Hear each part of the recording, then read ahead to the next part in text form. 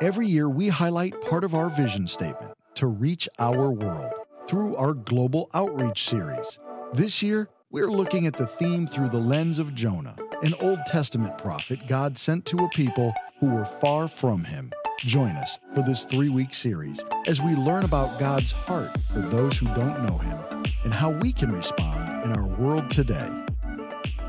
And so look, as we've been sharing with you every single week a story of what's been happening around the world, because this is our Global Outreach series, we've wanted you to know some things that are happening in Israel or the Middle East, Africa, just all around the world that you are a part of. We wanted to take a moment and just share with you something that's happening here in the city. As you just saw, a good friend of mine, Pastor Travis, they were going to have to shut down because COVID came along and you couldn't rent the space, you couldn't meet in schools, you couldn't do anything, and their building was under construction. And so they said, we're not going to be able to meet for an entire year. And we said, that's not acceptable. Come use our building. So they've been here, he said, a few months. If y'all see him, remind him when the number's like 10, 11, 12, we say year. This is how that works. But here's the cool part, GraceLife, you need to know is that even here in this city, outside of our own worship services, people have been getting saved, coming to know Jesus, and you're a part of making that happen. And so it is so cool to see the reach that we can have. So speaking of things like sharing our building, what's happening around the world, these Thanksgiving meals, Halloween when we went door to door, and then next week we'll start talking about all the things we can do at Christmas. We do all of this because of the reason we're on planet Earth. And we're not here for these church services. I hope y'all know that. I say it all the time, just try to remind you. It's great that we get to come together and worship God, but this is not why we're here. You're not here to be a good Christian. You'll be a better Christian in heaven, I promise. We are here to reach our world. That's why God has left us on planet Earth. That's the job that he's given us right now. And so that's why we do a Global Outreach series every year, just to remind us what we are here to do. We can't lose sight of the mandate God has given us. And so as we're talking about this, we change the theme every year, and this year's theme is Jonah. And today is the last part, just 3 short weeks we've been doing this. Today's part 3. If you've missed part 1 or part 2, you can go get it online. But I think one of the things we've really struggled with about Jonah is why he just can't get over himself and go talk to those people. Like, why is it such a big deal he refuses to go share God's message with these people? And so I thought, I could open up with an illustration that here all of you folks in Columbia could understand, especially we just saw some baptisms from some University of South Carolina students, because it's only like a week or 2 away or something like this that there's going to be a Clemson-Carolina game, right? Yeah. And pretty much every one of you have an affinity towards either garnet, black, or orange, and then a hatred towards that other color. So here you go. I want you to imagine, we're going to get ourselves in Jonah's shoes a little bit. I want you to imagine that after the Clemson-Carolina game, you're walking through the parking lot and someone wearing the other team colors has a flat tire. Now you know what you're going to do. You're going to look at them and go, peace out, bro. Hope you got a spare. And keep walking.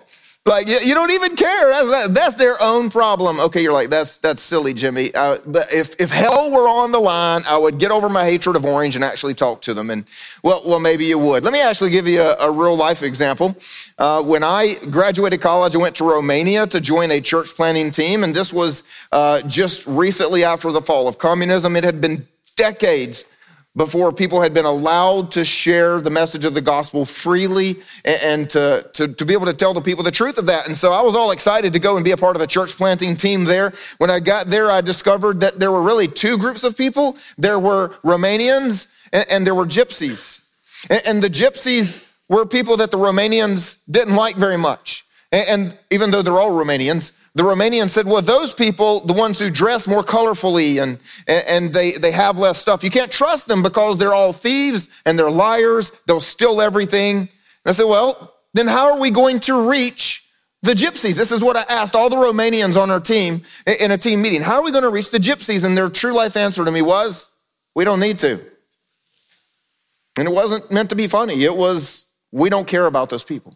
And so today, what we're after in part 3, what we really want to get before we're done, is an answer to the dilemma. Why was Jonah having such a hard time just going to these people? God says, go. Why could he not go? And the reason we're going to grapple with this question so much is because hopefully we're going to understand why we struggle to do The very same thing. So if you've got your Bibles, you can turn with me. We're in chapter 3 today in the book of Jonah. Don't worry if you don't have a Bible. It's all going to be on the screen right here beside me. But as you're turning, let me catch us up in the story, especially if we've got someone here for the first time. So 2 weeks ago, the story began like this. God came to a prophet of God, a man named Jonah, who was one of the Israelites among God's people. He said, I want you to go to the city of Nineveh, which was another country, another group of people all together. And I want you to tell them some things because their evil has risen up before me. And Jonah's response was, of course their evil has risen up before you. They're really bad people, so no, I'm not going. And then Jonah goes the opposite direction as far as he can try to go. He didn't get very far because he was trying to run from the presence of God. Silly Jonah. I mean, seriously, you think you're going to get away with that? Of course he didn't get away with it. So God sends a big storm on the sea. Jonah gets thrown overboard by the sailors once he tells them that it's his fault because he's running from God. And then God sends this great big fish. Actually, the word means great aquatic beast to swallow him up. And so again, in part 2, if anybody's here going, do y'all really believe that story? Is this guy really preaching that? I mean, come on, I went to science class, man. I want to point you back to part 2 if you missed it, because in part 2, we talked about how you can believe this as a real story, as history, without checking your brain at the door. It really could happen. I believe it did happen. So anyway, go back and check out part 2. And so here's where we are in the story. He got swallowed by this great aquatic beast, and then the beast spits him out upon dry ground, and God tells him to go again. This time Jonah actually responds. So at the beginning of chapter 3, it says, then the word of the Lord came to Jonah the second time, saying, arise, go to Nineveh, that great city, and call out against it the message that I tell you. Now, last week we talked about how cool God is because he is a God of second chances. Y'all remember that? It's good news, right? And it's good news for us because it's good news for Jonah that if he didn't obey the first time, God's going to give him another chance. It's good news for the Ninevites. And all of that's good. But what we need to understand, he's not just a God of second chances. He's a God of third chances and fourth chances. And the numbers just keep going up because of this word that he said to Jonah. Go. You see, the mandate to go has never changed. From thousands of years ago until the time of Jesus, who told his disciples to go to the ends of the earth, to you and me today, he is still telling his people, go. Leave your comfort, leave your busyness, go to the people who do not know me. That's what I expect of my people, that you would be people who go, either around the world or at the very least across the street. But go. The mandate has never changed and it never will, not until the day we see Jesus. So let's keep going. How did Jonah respond? Well, he actually went this time. So Jonah arose and went to Nineveh according to the word of the Lord. Now, Nineveh was an exceedingly great city. 3 days journey in breadth. Everybody pay attention to that. That's very important. 3 days journey in breadth. Jonah began to go into the city going only a day's journey. And he called out, yet 40 days and Nineveh shall be overthrown. So I just want to stop. If you're new to GraceLife, if this is your first time here, I have a personal passion among several. One of them, though, is making sure that you understand the Bible is God's word and it's trustworthy. You can believe it. And so every time there's a little nerd fact that shows up that some people try to refute the Bible or something like that, I like to point out the nerd moment that would help us. And this happens to be one of them because historically, Nineveh was not that big. And that's proven. So how can we believe this? Well, how many of you, raise your hand if you live in Columbia. How many of you live in Columbia? Raise your hand. There you go. Okay. No, like put your hands up. Put your hands up. Keep your hands up if you live in Columbia. Now take your hands down if you do not live in the city limits. That's most of those hands. Now you can all put your hands down. You see, the walled city of Nineveh was not 3 days in breadth, but all of the villages and surrounding areas, the homes around it, and anyone who would have to go to Nineveh for any resources, that was a much larger area. And this is what God had called Jonah to go and reach. Now, but the point, let's get back to Jonah, because the point we need to get from this is it would have taken him 3 days to reach all of these people, and he only gave it 1 day. That's what I call a pretty half-hearted effort. I don't know about y'all. Like all of these people, none of them know God. All of them have a very bad future because heaven is real, hell is real, and they're headed the wrong direction. God cares enough for me to come and tell them, but basically, I'm only going to do about a day's worth of work. Half-hearted effort. And on top of that, did you notice what he said to them? He took 1 day to walk through a city going, yep, 40 days, you're all gonna die. Sucks to be you, peace out. Nowhere in the story is he like, hey everybody, I'm here from the greatest God on planet Earth, the God of heaven and earth. He's gracious and merciful. He wants you to know that he loves you. No, Jonah didn't do that. He didn't go 2 more days. He didn't keep going. He had zero care. Y'all gonna die. Bye. Are you kidding me? No, that's exactly what he did. And at this point, you're probably starting to get pretty frustrated with Jonah. I would imagine God was pretty frustrated with Jonah. But before we judge him too quickly, we need to remind ourselves, sometimes we're pretty good at a half-hearted effort as well. Look, I love that we get to do things like this Thanksgiving outreach and Halloween, and we do Summer of Serve, and we've always got something going on, and I love that. But you got to remember, there are people that live next door to you. There are people that sit in classrooms with you. There are people that work with you, that in between Halloween and Thanksgiving and Christmas, they are hurting and they are lost. And we've got to wonder, do we take all 3 days to do a 3-day job? Or do we do a little like Jonah and say, hey, I'll do this one little outreach and check a box and feel good about myself? So before we judge Jonah, let's just stop and look at ourselves for a second. So let's keep going. So Jonah has walked one day through the city. He's told them the end is near. How do they respond? And the people of Nineveh believed God. Wow. They called for a fast and put on sackcloth from the greatest of them to the least of them. The word even reached to the king of Nineveh, and he arose from his throne, removed his robe, covered himself with sackcloth, and sat in ashes. And he issued a proclamation and published through Nineveh, by the decree of the king and his nobles, let neither man nor beast, herd nor flock taste anything. Let them not feed or drink water, but let man and beast be covered with sackcloth, and let them call out mightily to God, and let everyone turn from this evil way, from his evil way, and from the violence that is in his hands. Who knows? God may turn and relent and turn from his fierce anger so that we may not perish. Another little nerd moment. In the ancient world, it was a very common display of remorse and turning and fasting to fast and to put on sackcloth. This was a way to say, we're responding to God. In other words, they didn't just say, hey, thanks, Jonah, got the message, appreciate that. But they actually demonstrated a life change and said, we are going to change our ways. And they took this so seriously. I mean, they even had the animals fast. I mean, when we do a week of prayer and fasting here, some of y'all are like, yeah, we'll give up Facebook for 5 minutes. You know what I mean? Like, their animals didn't even get to eat for this whole time of mourning of going, oh my gosh, God, we are sorry. As they turn back to God. And here's the point I want us to get. I think God would want us to get from this. Non-believers are much more hungry for God than you and I tend to believe. We have this idea, well, if I tell my teacher I'm praying for them, I'll get written up at school. Or if I invite my boss to church, I may get fired. We've got these ideas that the rest of the world hates God, hates Christianity. And that we can't even, we just need to huddle up and be quiet and kind of be like Jonah, keep to ourselves. But actually in interviews and studies with non-believers around the world, what we've discovered is they don't hate God as much as you think. Matter of fact, they are looking for the idea of being loved, of being forgiven, of knowing that their future is secure. When they do object to something, what they tend to object to are unkind messengers, known as Christians. So maybe what we need to learn from the story is there's a whole lot of people around us that are much more ready to respond to God if we would take the time and the energy just to go.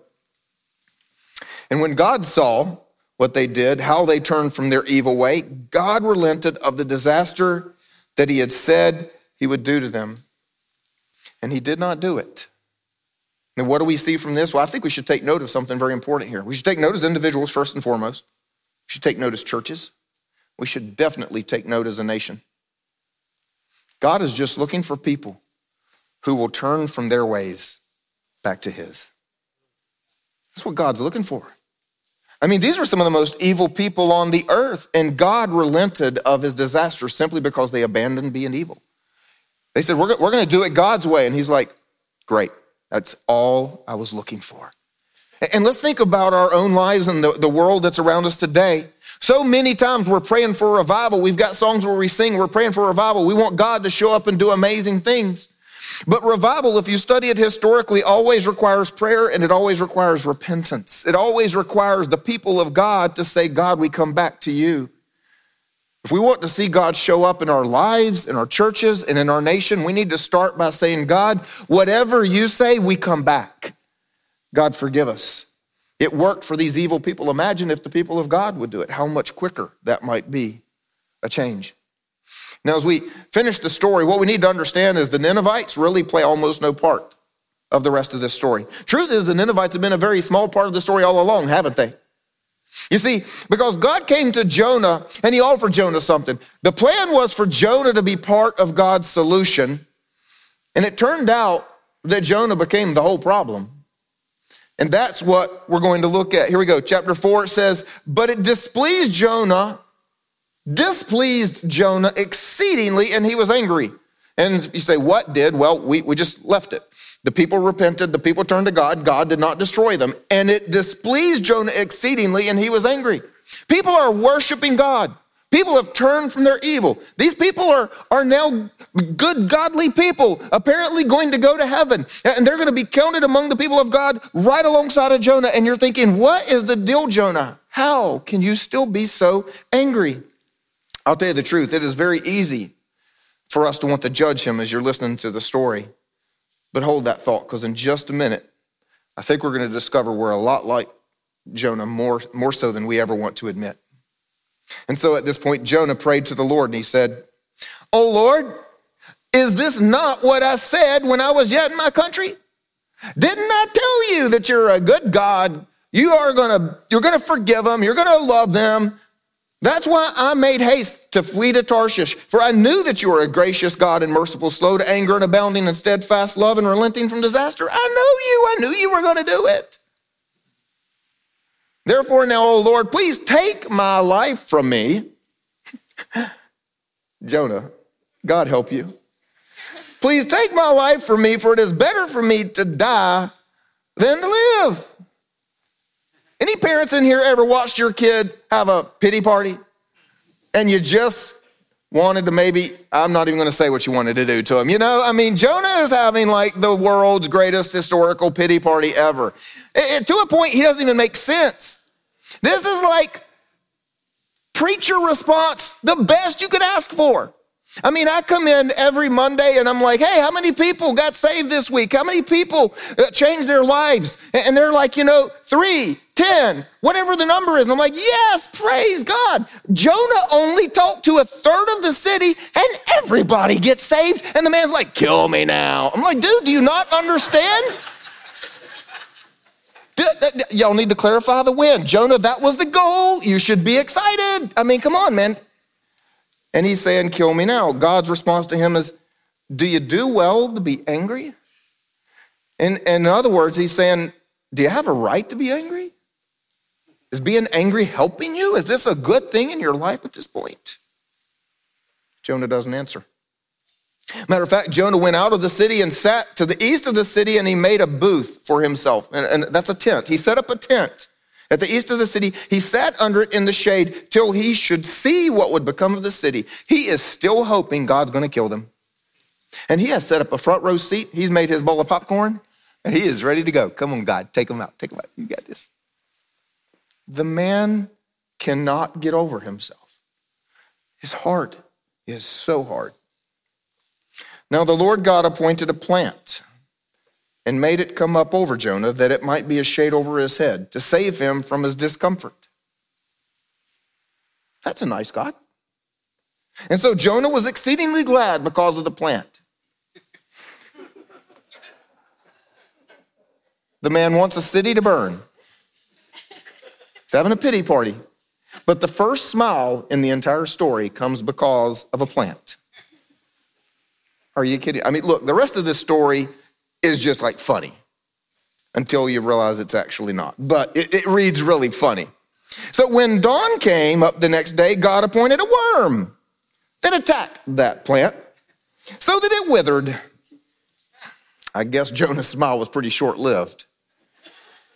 And when the sun rose, God appointed a scorching east wind, and the sun beat down on the head of Jonah so that he was faint. And he asked that he might die, and said, second time, "It is better for me to die than to live."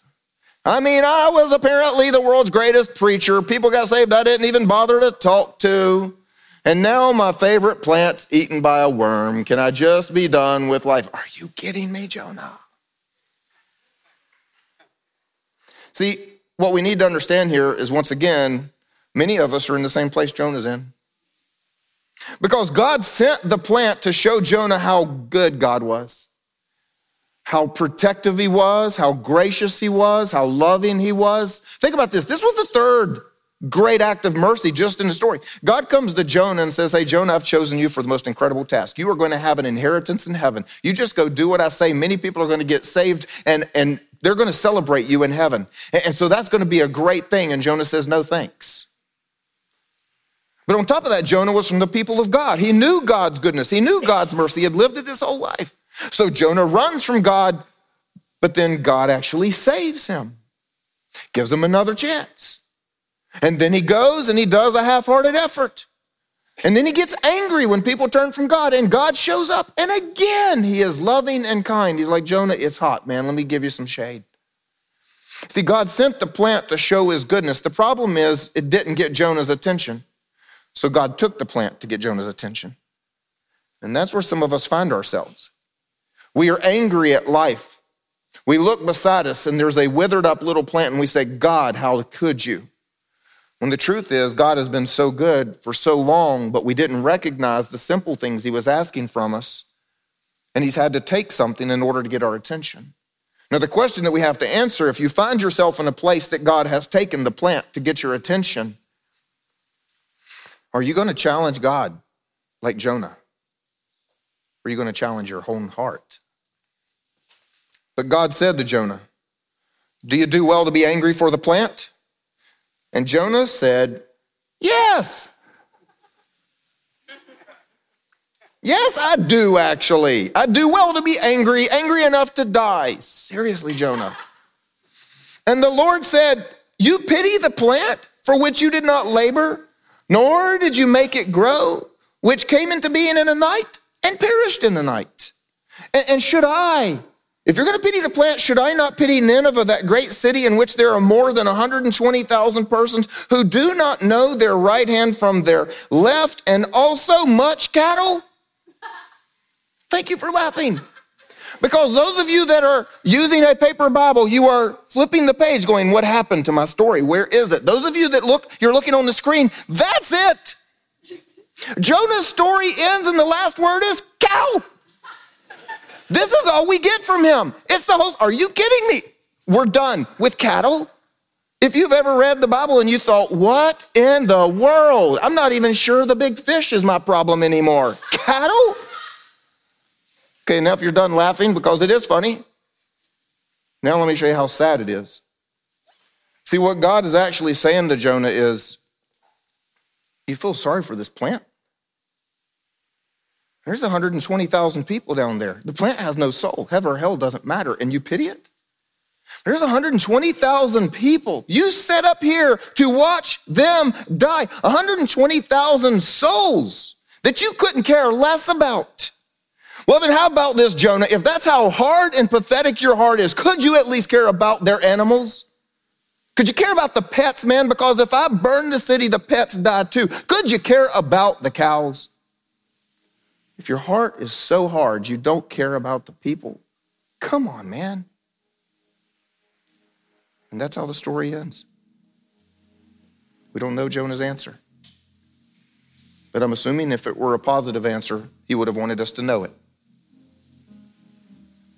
My guess is it's not a good one. As we ask, Jonah, seriously? How can you have such a hard heart?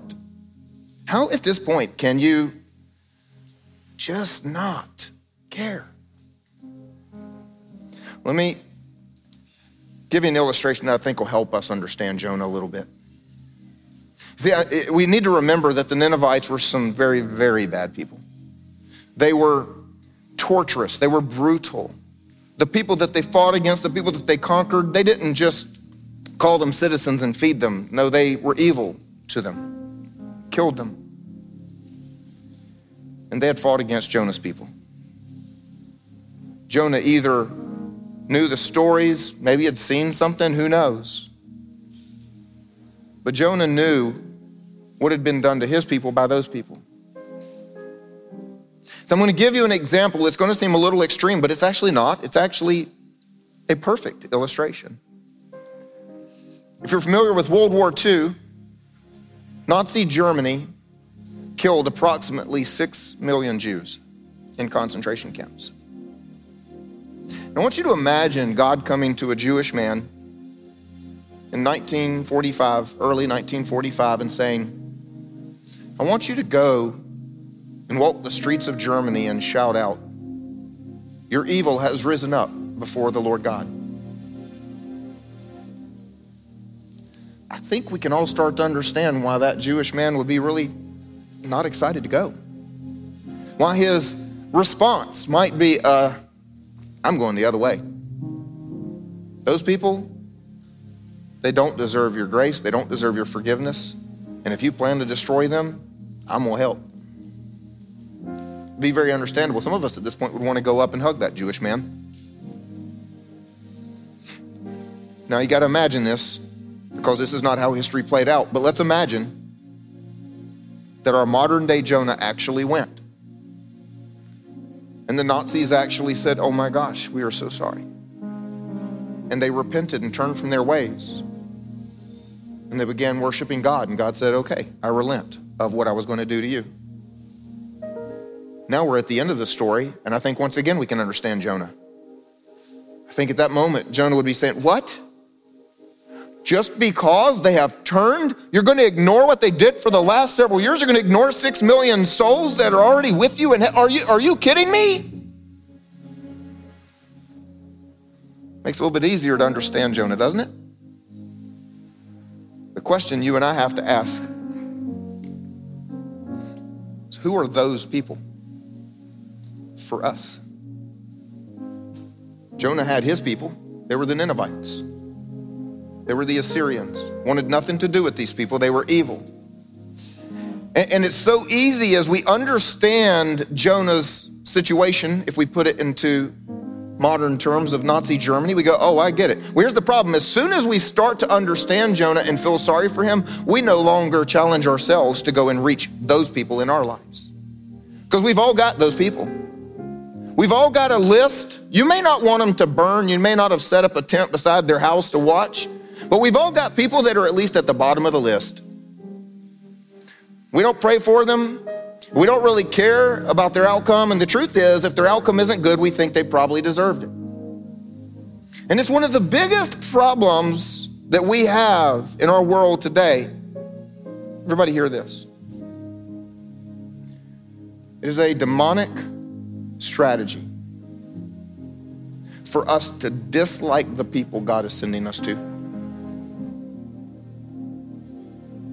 It is a great demonic strategy for us to dislike, maybe even hate the people that God is sending us to. It explains everything in our world today. If you were to look at Israel in the Middle East, Israel, they're God's people. From the beginning, God said, I want you to be a light to the nations around you. You're going to be a blessing to them. But history has proven they didn't do it thousands of years ago, and they're still not really doing that today. And so then we have the Middle East that hates them, and we have countries all around the world that take sides. How about Christians and Muslims?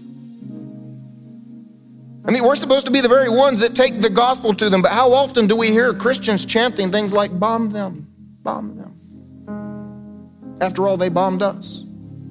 Memories just like Jonah's people would have had. This will be a less extreme, but young people? How about older people? How about the generation that comes before you? They don't understand you. They don't like your music. They tell you there's something wrong with you because of the way you dress and the words you use and whatever. It's every generation. And so the last thing that you would ever do is pray for that teacher at school that seems to be the one that hates you the most. You hope that teacher gets what's coming to her. You would never go up to your principal and say, hey, I'm praying for you, because you probably don't think nice things about your principal. You see, it's a great demonic strategy for us to dislike the very people that we can reach for God. Maybe it's race. Maybe it's politics. Our politics in our nation have become so polarizing that it has killed evangelism. The minute that you discover someone is a different political persuasion, you don't care. It's sad but true. Matter of fact, if someone come to you and said, hey, the other party is having their national convention, and here's a ticket, you can go. And you'd say, great, you mean I can go and I can take a picket sign and I can shout out all that's wrong with them and I can tell them why they need to turn? And somebody says, no, you just get to go and pray. Oh, well, I'm not going then. Can we be honest with ourselves? The question we have to ask then, who are those people to you? Who's at the bottom of your list? Just like Jonah, who could you not care less? If we don't answer that question, then we're very likely to miss the whole point of what God is teaching us through Jonah. So the question for us today is, as we close very, very briefly here, are we going to be part of God's solution like Jonah was meant to be? Or are we going to be part of the problem like Jonah became? And I want to share with you just a couple thoughts from Jesus that'll bring this together, even though Jonah was many years ago. The last sentence of the story, God says, should I not pity Nineveh, that great city, in which there are more than 120,000 persons who do not know their right hand from their left? In other words, they don't know right from wrong because no one's ever told them. No one's ever gone. And the one that God sends tries to go the other way. They don't know God. They don't know God's ways. God's saying, shouldn't I have pity on people that really don't have any idea? Reminds me of Jesus on the cross. He said, Father, forgive them. They do not know.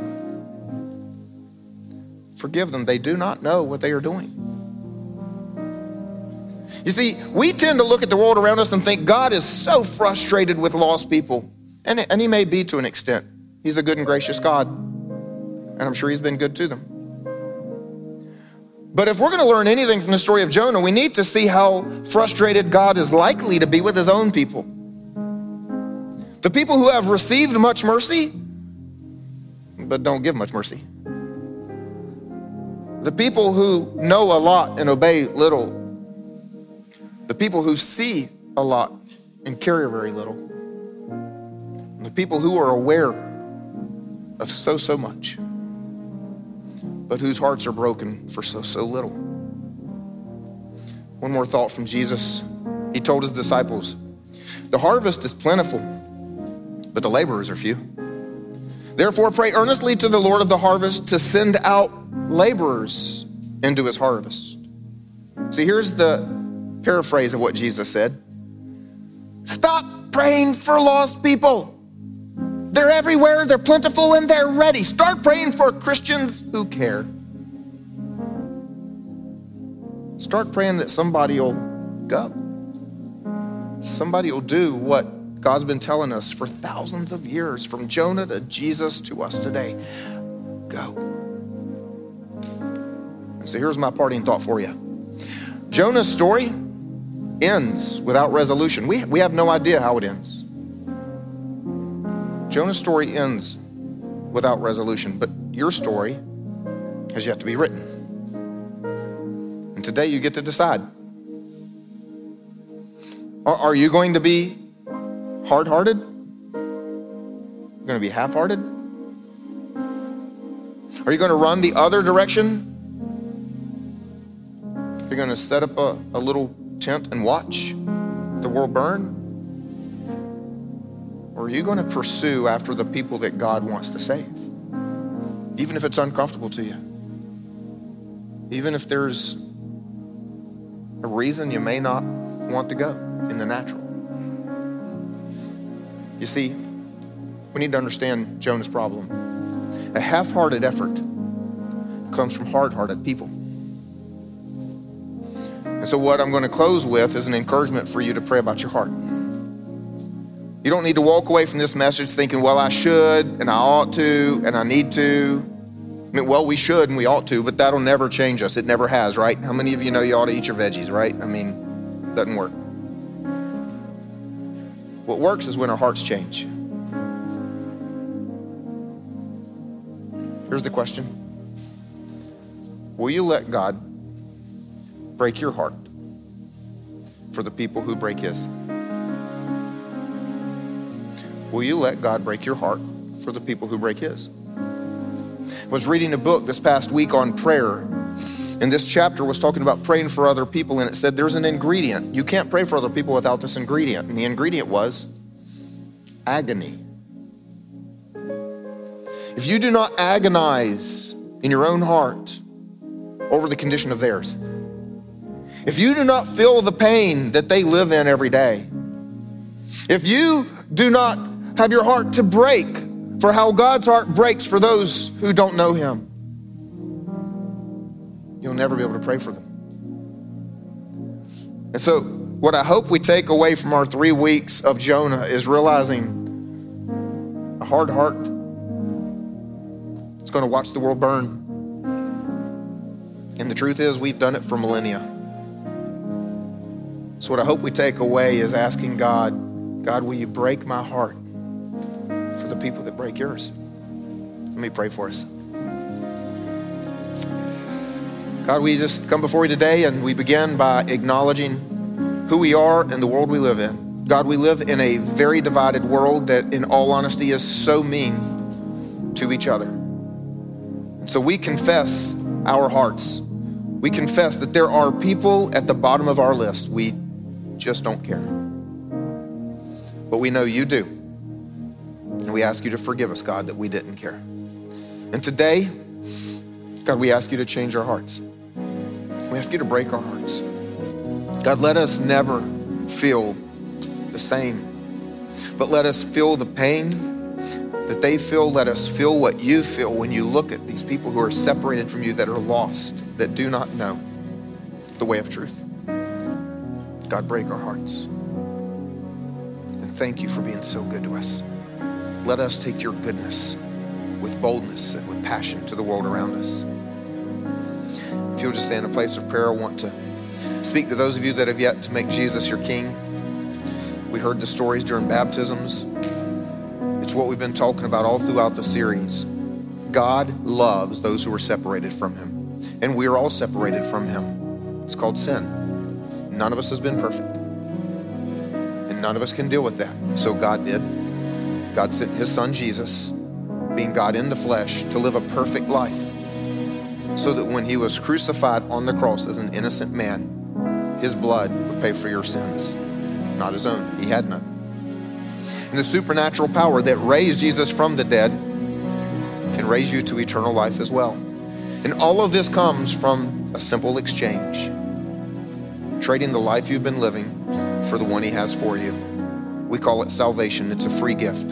And if you've never made this exchange, I want to help you do it right now, wherever you are. Simply say something like this to yourself and to God. Lord Jesus, I thank you that you died for me. And today, I choose to live for you. I thank you that you love me. I thank you that I'm forgiven. And my prayer here today, would you fill me with your Spirit and give me a life of great meaning in your kingdom? Amen. Everybody help me celebrate with those people. Amen.